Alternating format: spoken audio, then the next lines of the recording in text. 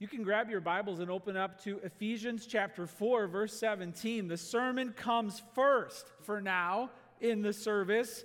Usually during worship, I've got these nervous jitters because I don't want to forget everything. So I'm kind of worshiping, but part of me is like, remember this sermon, remember this sermon.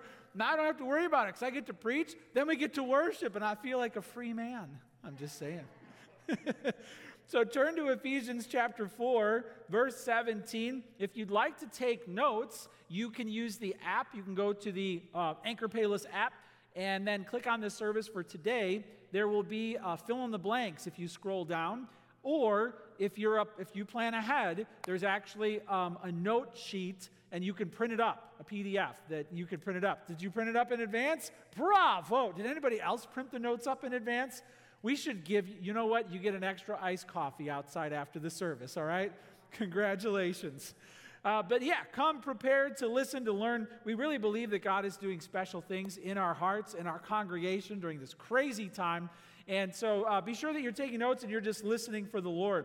The series is called Glory in the Church. The sermon is called today, Put on the New Self. Today, the contrast between the new and the old is the image that flows throughout the text. If you have been born again by faith in the Lord Jesus Christ, you are new. But you're going to be tempted every day to put on that old self and to act like the old person, right? So this idea of old and new is something that's very easily identifiable. Check it out. Here's a pair of shoes. I want you to find the shoes that are old. Can you figure it out?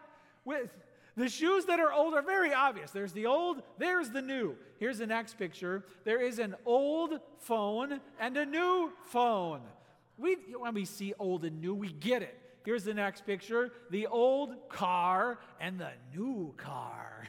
So time has an effect, and therefore if we trace the effects of time, we can see the new and the old. Now listen, spiritually, there is the old.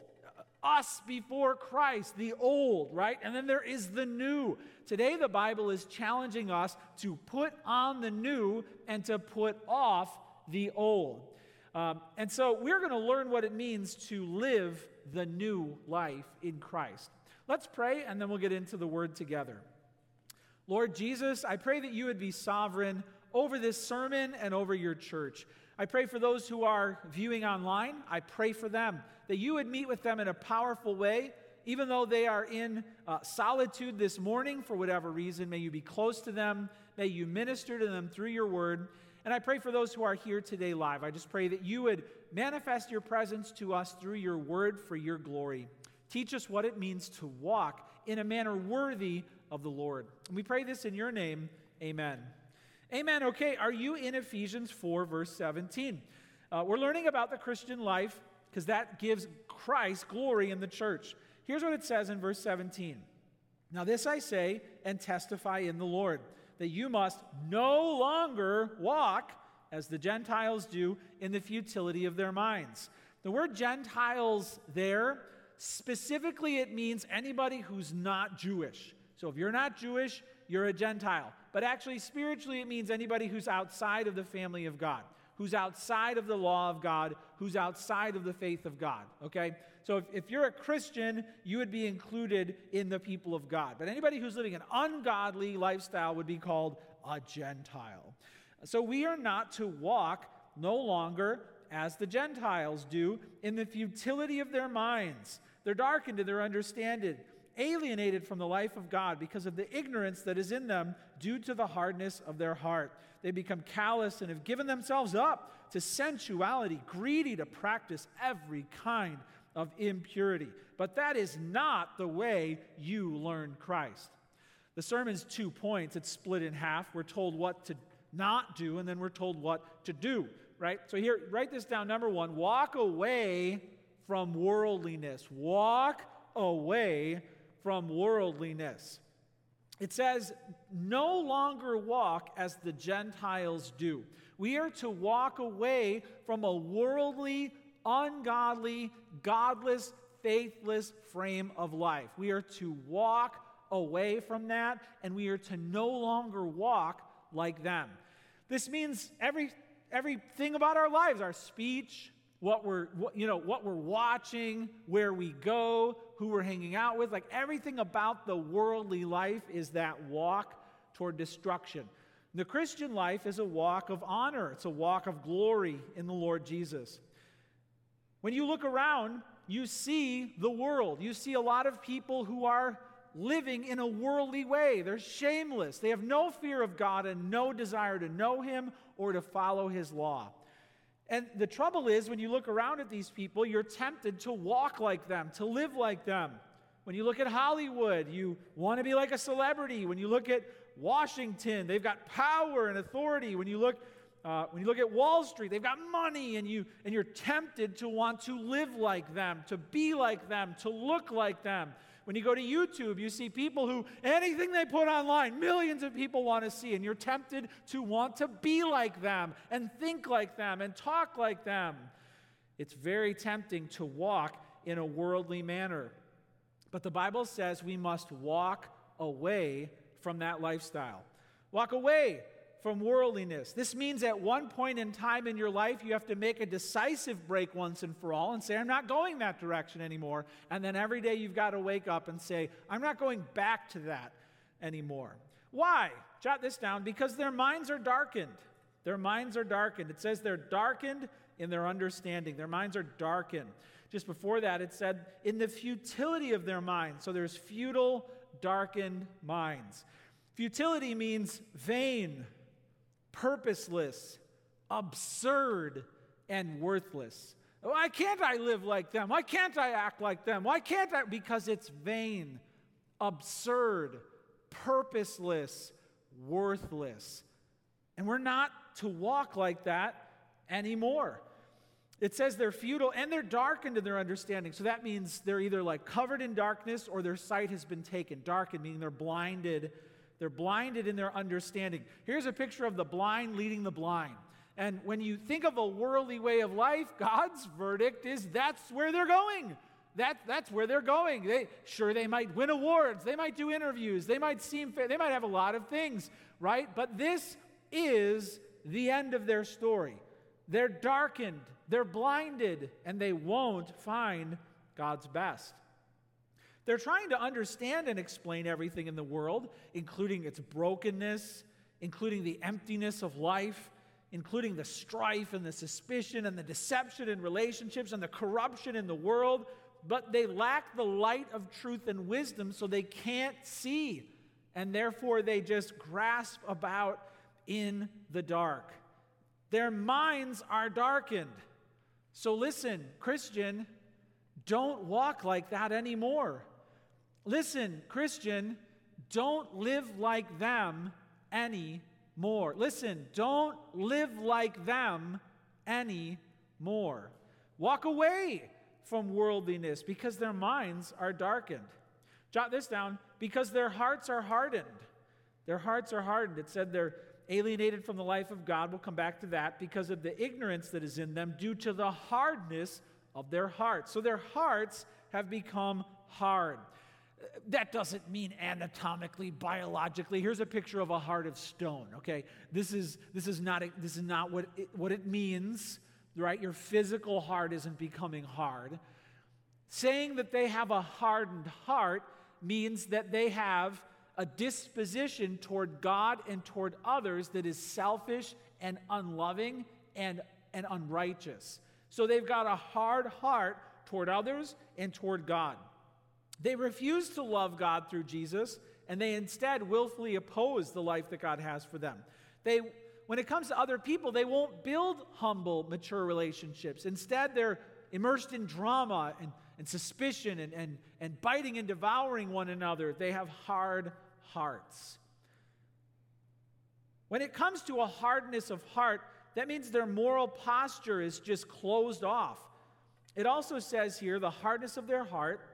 And then it says in verse 19, they've become callous and have given themselves up. So you know what a callus is, right? If you do a lot of yard work one day, you get blisters and then you develop a callus on your hands. If you know somebody who's worked hard with their hands all their life, have you ever shaken somebody's hand? And it's like you're shaking hands with a rock. You're like, whoa, what did you do for a living? And their whole hand is just hardened, right? We have friends from Papua New Guinea, our missionary friends, the Croslands, and When they come in town, they come up sometimes to camp at Silver Birch, and the kids run around without shoes on all day long, barefoot. And they run across rocks. It doesn't matter. And all the other kids are like, whoa, doesn't that hurt? And they're like, no, it doesn't hurt at all. And meanwhile, we're all like, ow, ow, ooh, ow, They don't care because they don't feel pain because of the calluses on their feet. Now look, when you've got calloused feet, that could actually be helpful. When you've got calloused hands, that could actually serve you well. When you've got a calloused heart, you got a big problem. You got a big problem because it means that the hardness of your heart is closing you off to God and other people. And look, their hearts are hardened. And so we are supposed to realize that we are not to live like them anymore. Notice how it says here that you must no longer walk as the Gentiles. The truth is we all start on the same path and it's the wrong one. This is true even if you were raised in a Christian home. Your heart is bent on walking away from God, on resenting his rules and restrictions, on wanting what you want when you want it. And your parents try mightily to discipline you and turn you to the Lord. And for some of you it happened, and for some of you it didn't, if you were raised in a Christian home. But the point is, we all started on the worldly way of life, where our desires and our passions were drawing us away from God. And then there comes a point when we have to turn to the living God and begin to walk in a manner worthy of the calling that he called us to. And so because of that, he doesn't just say, don't walk in a worldly way. He says, no longer walk, meaning you were going the wrong way. You turned around, and now it's time to not turn back. Walk away from worldliness because their minds are darkened, because their hearts are hardened. Jot this down. Because they're given to impurity. They're given to impurity. It says in verse 19, they become callous and have given themselves up to sensuality, greedy to practice every kind of impurity. You bring those three words together, sensuality. That can specifically refer to like lustful desires, like being inflamed with lust for other people. But it can also just be generally the passions of the flesh, to want what the world is selling you. Greedy could, of course, mean greedy for money, greedy for stuff, but it could also just be this craving to want it all. And then to practice every kind of impurity, meaning these are dirty things, these are dark things, these are worldly things, these are warped things that everything within us wants more and more and more of what the world is pouring out. Because they're given to impurity.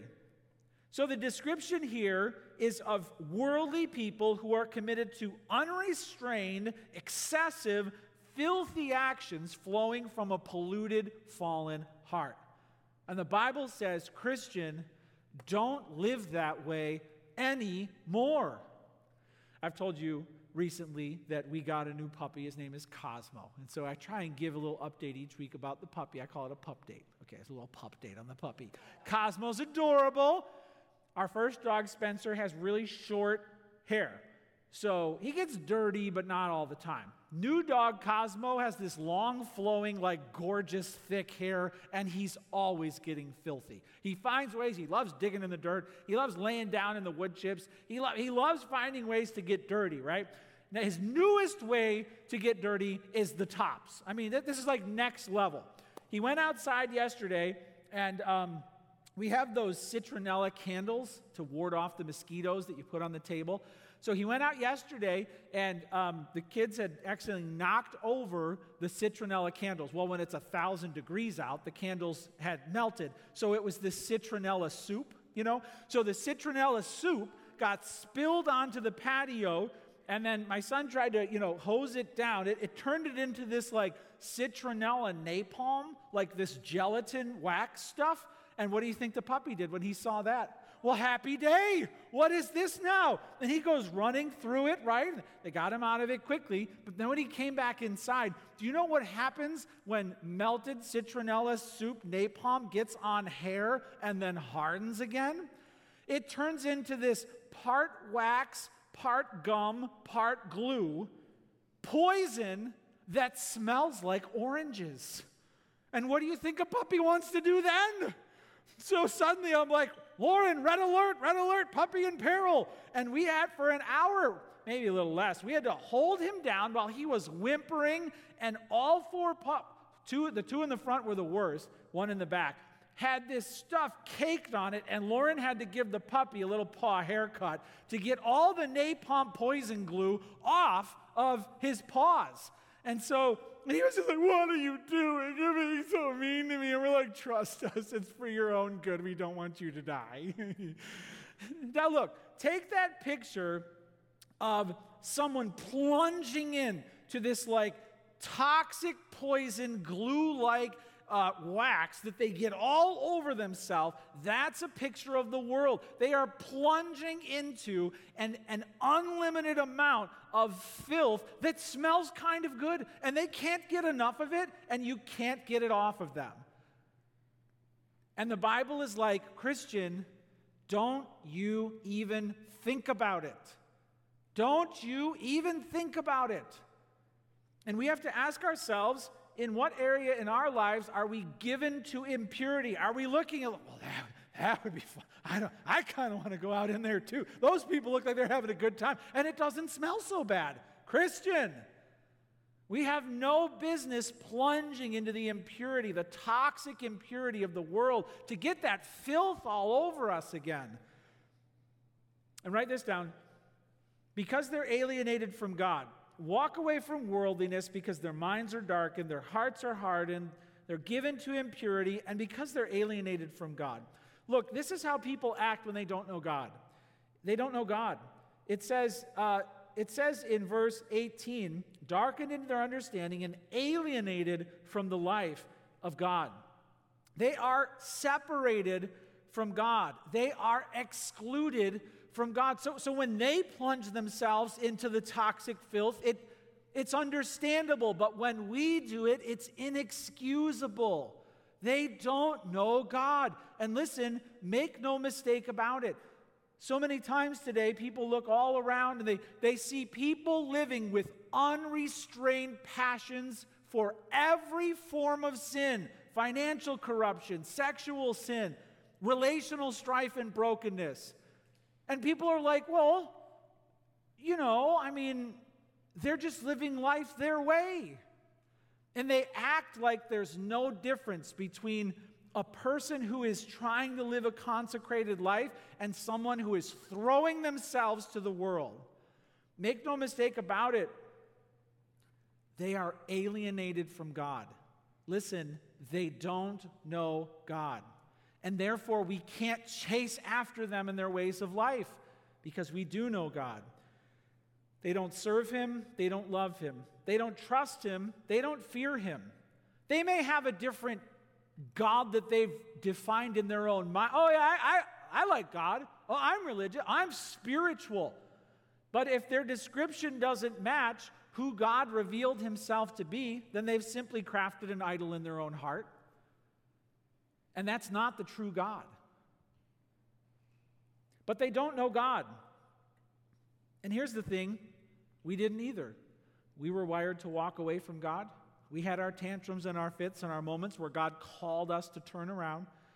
And if you're saved and you follow Jesus Christ, there was a point when you had to turn around. And then you began walking away from the world. And the Bible says, don't turn back. Hey, is God convicting you about a place in your life where you're turning back? Where you're just getting yourself all messy? Where you're craving something that you know is wrong? Where you're indulging a relationship that you know is sinful? Is there a pattern or a habit? Is the old you coming back in a certain area? Do you feel ashamed or guilty? Do you feel like God is saying, why are you looking at that? Why are you reading that? Why are you talking to that person? Look, we don't live that way anymore. Why are you emulating that person? Why are you idolizing that person? Why are you following that? Look, we don't live like that anymore.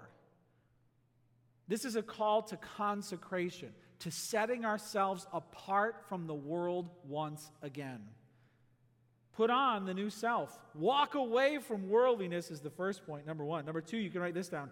Instead, walk in newness of life.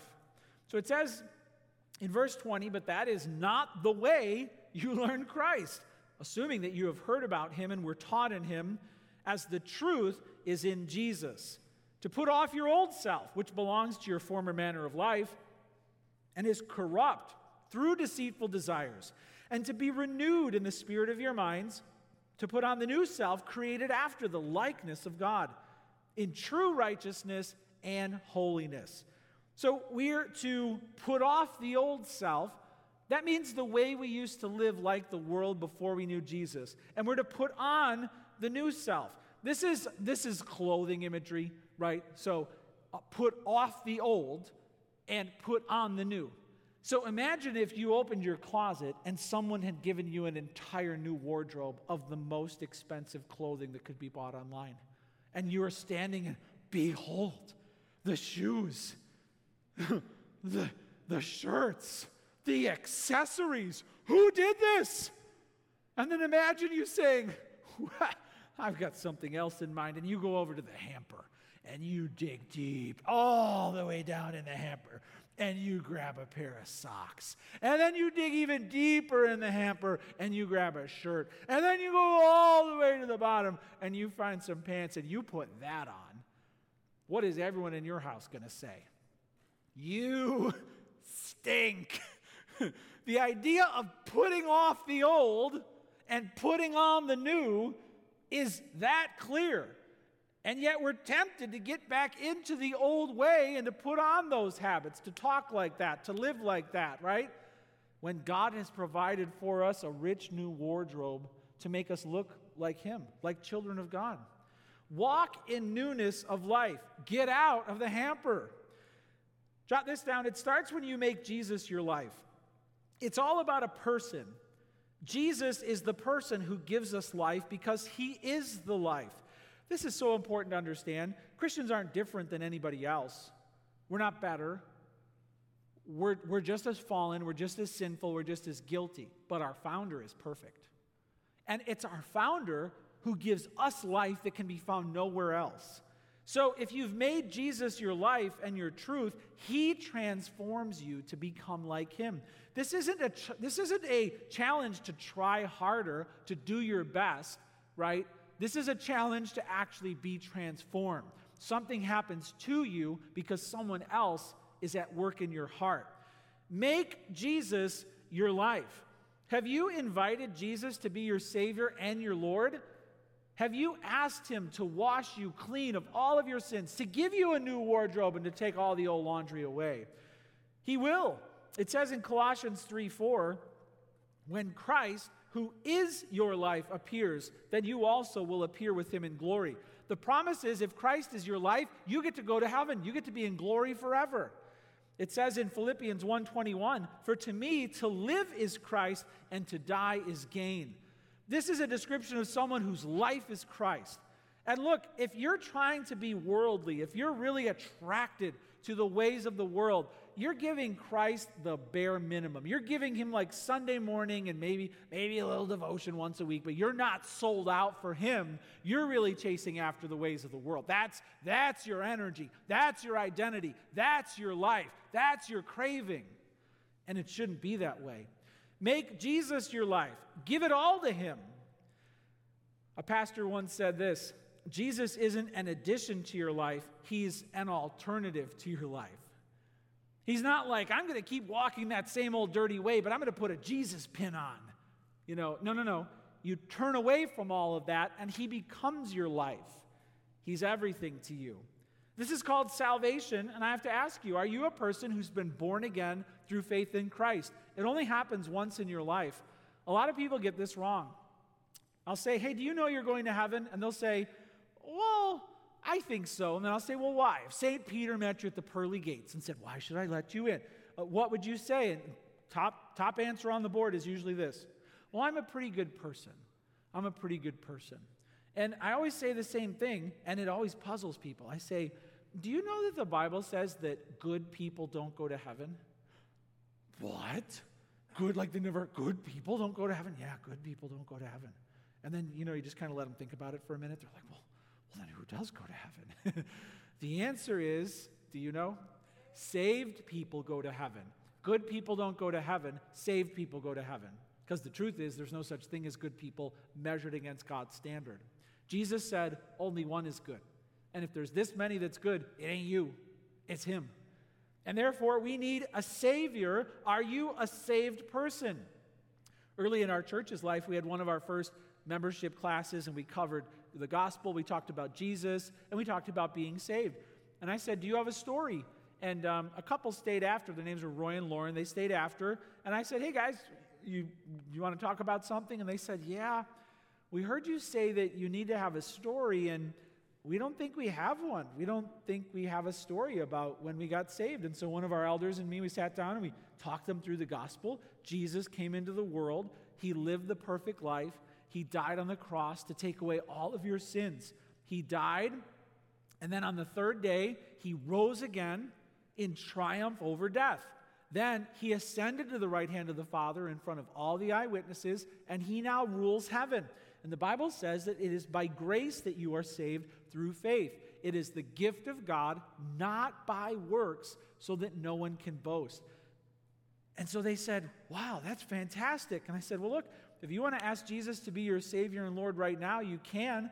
And then you can get baptized and show everybody that you're a Christian. And they said, let's do it. And so right there, we prayed and they asked Jesus to be their Savior. They were born again. And then from that point on, they still come to our church. They've been growing in faith. They've been growing in a knowledge and understanding of the gospel. They're becoming more Christ-like every day. But listen, a lot of people get this backwards. They think life is about doing your best to get to a higher place with God, more faith, more religion, and then in the end, they think they're going to find out if they did enough. Well, do I get to go to heaven or not? That's backwards. You find out at the front end if you're going to heaven if you say, I can't get to heaven, Jesus save me. Then you know that you are going to heaven. And then the rest of your life, you're not trying to earn God's approval. You're not trying to do enough. You've already been saved by God's love. So you spend the rest of your life serving him out of love and gratitude. Too many people go through this world like, oh, God's taking away my fun. I can't go anywhere with my friends. I can't do that with them. I can't watch that. Now there's all these rules. They don't understand this world is passing away, falling to destruction. But the one who lives for the will of God will live forever. God's leading you on a road to paradise, eternal bliss. Now, I don't care either way if you're on your way to heaven like this. Fine, I'll do it God's way. All right, I'm good with that. At least you're going the right way. But really? Fine. Paradise forever. Fine. No more sins. Fine. And you're looking over your shoulder at all those people having their fun. Really? Christians, though, isn't this what we do? Isn't this what we feel like we're missing out? Right? Make Jesus your life because only he can take you to paradise forever. Hey, are you a saved person? If so, have you been baptized to show everybody that you're saved? We're doing a baptism service September 13th, our outdoor service in September. You can get baptized. We'd love to talk to you about it. So just let us know or fill out the form on the website for a prayer request and then write in there that you want to talk to somebody about baptism. Make Jesus your life. Now, write this down. Be renewed in your mind. Be renewed in your mind. In verse 22, it says, put off your old self, which belongs to your former manner of life and is corrupt through deceitful desires, to be renewed in the spirit of your minds. So there's a putting off, which means we have to put off anger, put off deception, put off lust. We've got to put those things off, and then we've got to put on the new love, compassion, kindness, godliness, right? We've got to put on the new. This is called sanctification. This means God's ongoing work to make us more like Jesus, right? More like Jesus. And this work is never done in this life. You might feel like there's still more for God to do in your heart. Join the club. Sanctification doesn't end in this life. God will always have something more to help you with, to work on. I don't know about you, but I'm grateful that when I got saved, God didn't give me the whole list of things he wanted to improve about my life. Oh my goodness, how depressed would I, if he gave me a list, it was longer than Santa's naughty list, right? About all the things that I've got to get better at, well, I would have been crushed. Instead, he focuses on a few things at a time, challenges you in the moment. Each day, he gives you a little challenge to move you forward. And then, if you follow him, your mind is renewed. The Spirit transforms your mind, but it takes time. And that will happen every day. When my daughter Ellie was younger, both my daughters were younger, they were like maybe 4 and 2. My daughter Ellie hit her sister Cassie. She hit her sister, and we were like, why did you do that? And Ellie, very funny, she goes like this, I don't know, Satan, again. The old blame Satan card, right? Growing up in a Christian home, Satan, again. If maybe you feel that way right now. Maybe you feel like you're really stepping in some puddles, right? Maybe you feel like spiritually you've really gotten into a mess, and maybe you're like, Satan, again, right? Hey, join the club. You're going to be poked and prodded and tested and pushed and tripped and trapped this whole life. But the question is, are you going to walk in newness of life, or are you going to get back on that worldly way? You've got to be renewed in your mind. And I've got hope for you. The reason why you might be feeling that God is pushing you on something, or challenging you on something, or convicting you on something, or even exposing something in your life is because he loves you like a father. The Lord disciplines those he loves. Sometimes you see people who flaunt it. You know, they've been stealing from their company forever. They've been looking at filthy sites forever. Oh, well, nothing bad's ever happened to me. And you know what that tells me? God's not parenting them. And do you know why? Because they're not his. They're not his kids. If you want to have a really fun day, go to Walmart and start parenting other people's children. I got this, Mom. You will respect your mother. You, take a video and show it to me, okay? God doesn't parent kids that aren't his the way that he does those who are his. And if you feel, I can't get away with anything, thank you, God. Thank you, God. He's always on top of me. Yes. It's a father's love. That's a father's love. What do you want? You want him to sit in front of a TV and put his feet up? Say, go ahead, live however you want. I don't care. Go ahead. That's not love. Be renewed in your mind.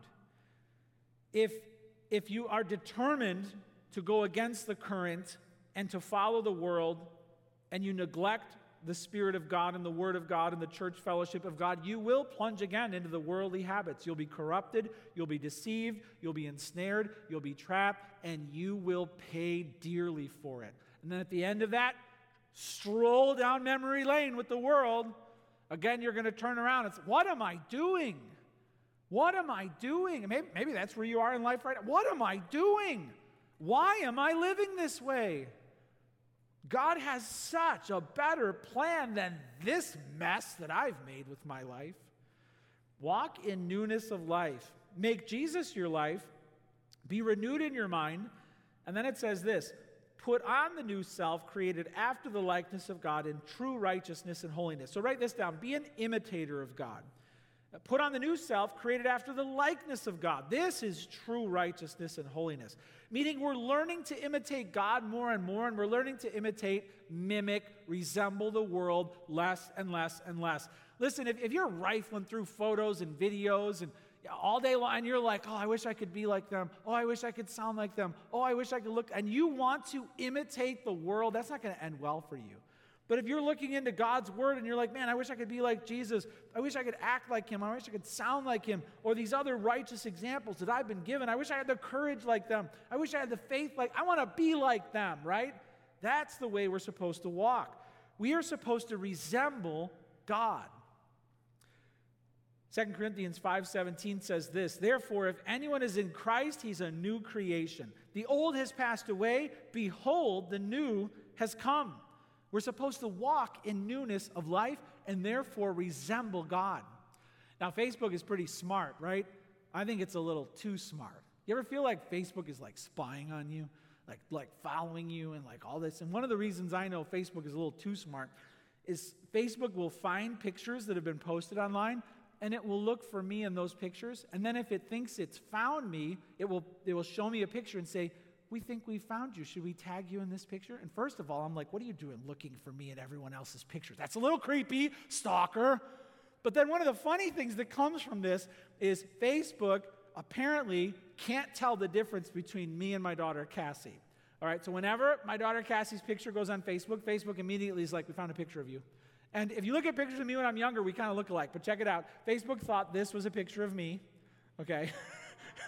Is this you, Ryan Hall? In fact, you can see up there, it tagged me with Ryan J. Hall. I'm like, here's another picture. As soon as this picture got posted when we did Night in Bethlehem, you can show the next picture. Facebook was like, do you have the next picture? Did it get frozen? Well, there's one more picture. There it is. Facebook is like, is that you, Ryan? Is that you? And it tagged me in that picture. Why? Because the whatever digital magic it does, it's like we found a match, which I think is adorable. But when all Cassie's friends suddenly find out that they were with me in a picture, they're a little weirded out by that, right? I love that, though, because that idea of the resemblance, wait a minute, you remind me of something. That's what Christianity is all about. We're supposed to go through this world, and people are supposed to be like, you're like one of those, you remind me of God. You're like Jesus. You're like one of those Bible, we're supposed to resemble righteous people. But sadly, that is terrifying to many Christians. What many Christians want is they just want to fit right in with the world. They just want to look like the world, talk like the world, act like the world, so that they're not distinguished. And look, I just want to ask you, if your ambition is for people to not even know that you love Christ, I would just challenge you on that. Walk in newness of life. Make Jesus your life. Be renewed in your mind. Be an imitator of God, proudly bearing the name of Christ, flaunting, listen, Christian, flaunting that the last thing you want in this fallen, polluted, filthy, condemned world is for everyone to think you're just like them. That should be the last thing you want after Jesus came into this world to save your soul. Yes, I'm different. Yes, I'm godly. Yes, I'm heaven-bound. Yes, I know truth. Know that about me. You should proudly say that to other people. Be an imitator of God. So here's the challenge. Walk away from worldliness and walk in newness of life. Last verse, 2 Corinthians 5:15 says this, He died for all, that those who live might no longer live for themselves, but for him who for their sake died and was raised. Let's pray. Jesus, I pray that you would help us to no longer live for ourselves or for others, but for you. Jesus, you alone died in our place to take us to heaven forever. You made the ultimate sacrifice because you love us. Help us to be conformed to your image and likeness. May we be transformed by the renewing of our mind. And I pray for anybody who's in this room or who's at home watching right now, who knows that they need a change. They've always been the same old person, fallen, sinful, guilty, ashamed, broken. They've never known the peace of God. And maybe today is the day that it's been made clear to them. They need a Savior. And I pray that they would ask right now in their own hearts, that they would say, Jesus, save me. Jesus, become my life. Jesus, promise me heaven forever and pull me out of this God-forsaken world and make me something worthy of eternal life. Father, I pray for those Christians who have, however they've done it, plunged themselves back into the sewer of the world. Pick them up, clean them off, set them on the right path again, and reassure your love for them. Never will you leave us, never will you forsake us. Where there is weakness, bring strength. Where there is greed, bring contentment. Where there is lust, bring love. And I pray that you would fill us, clothe us with the very majesty of heaven, so that others might look into our lives and see you. And I pray all this in Jesus' name, amen.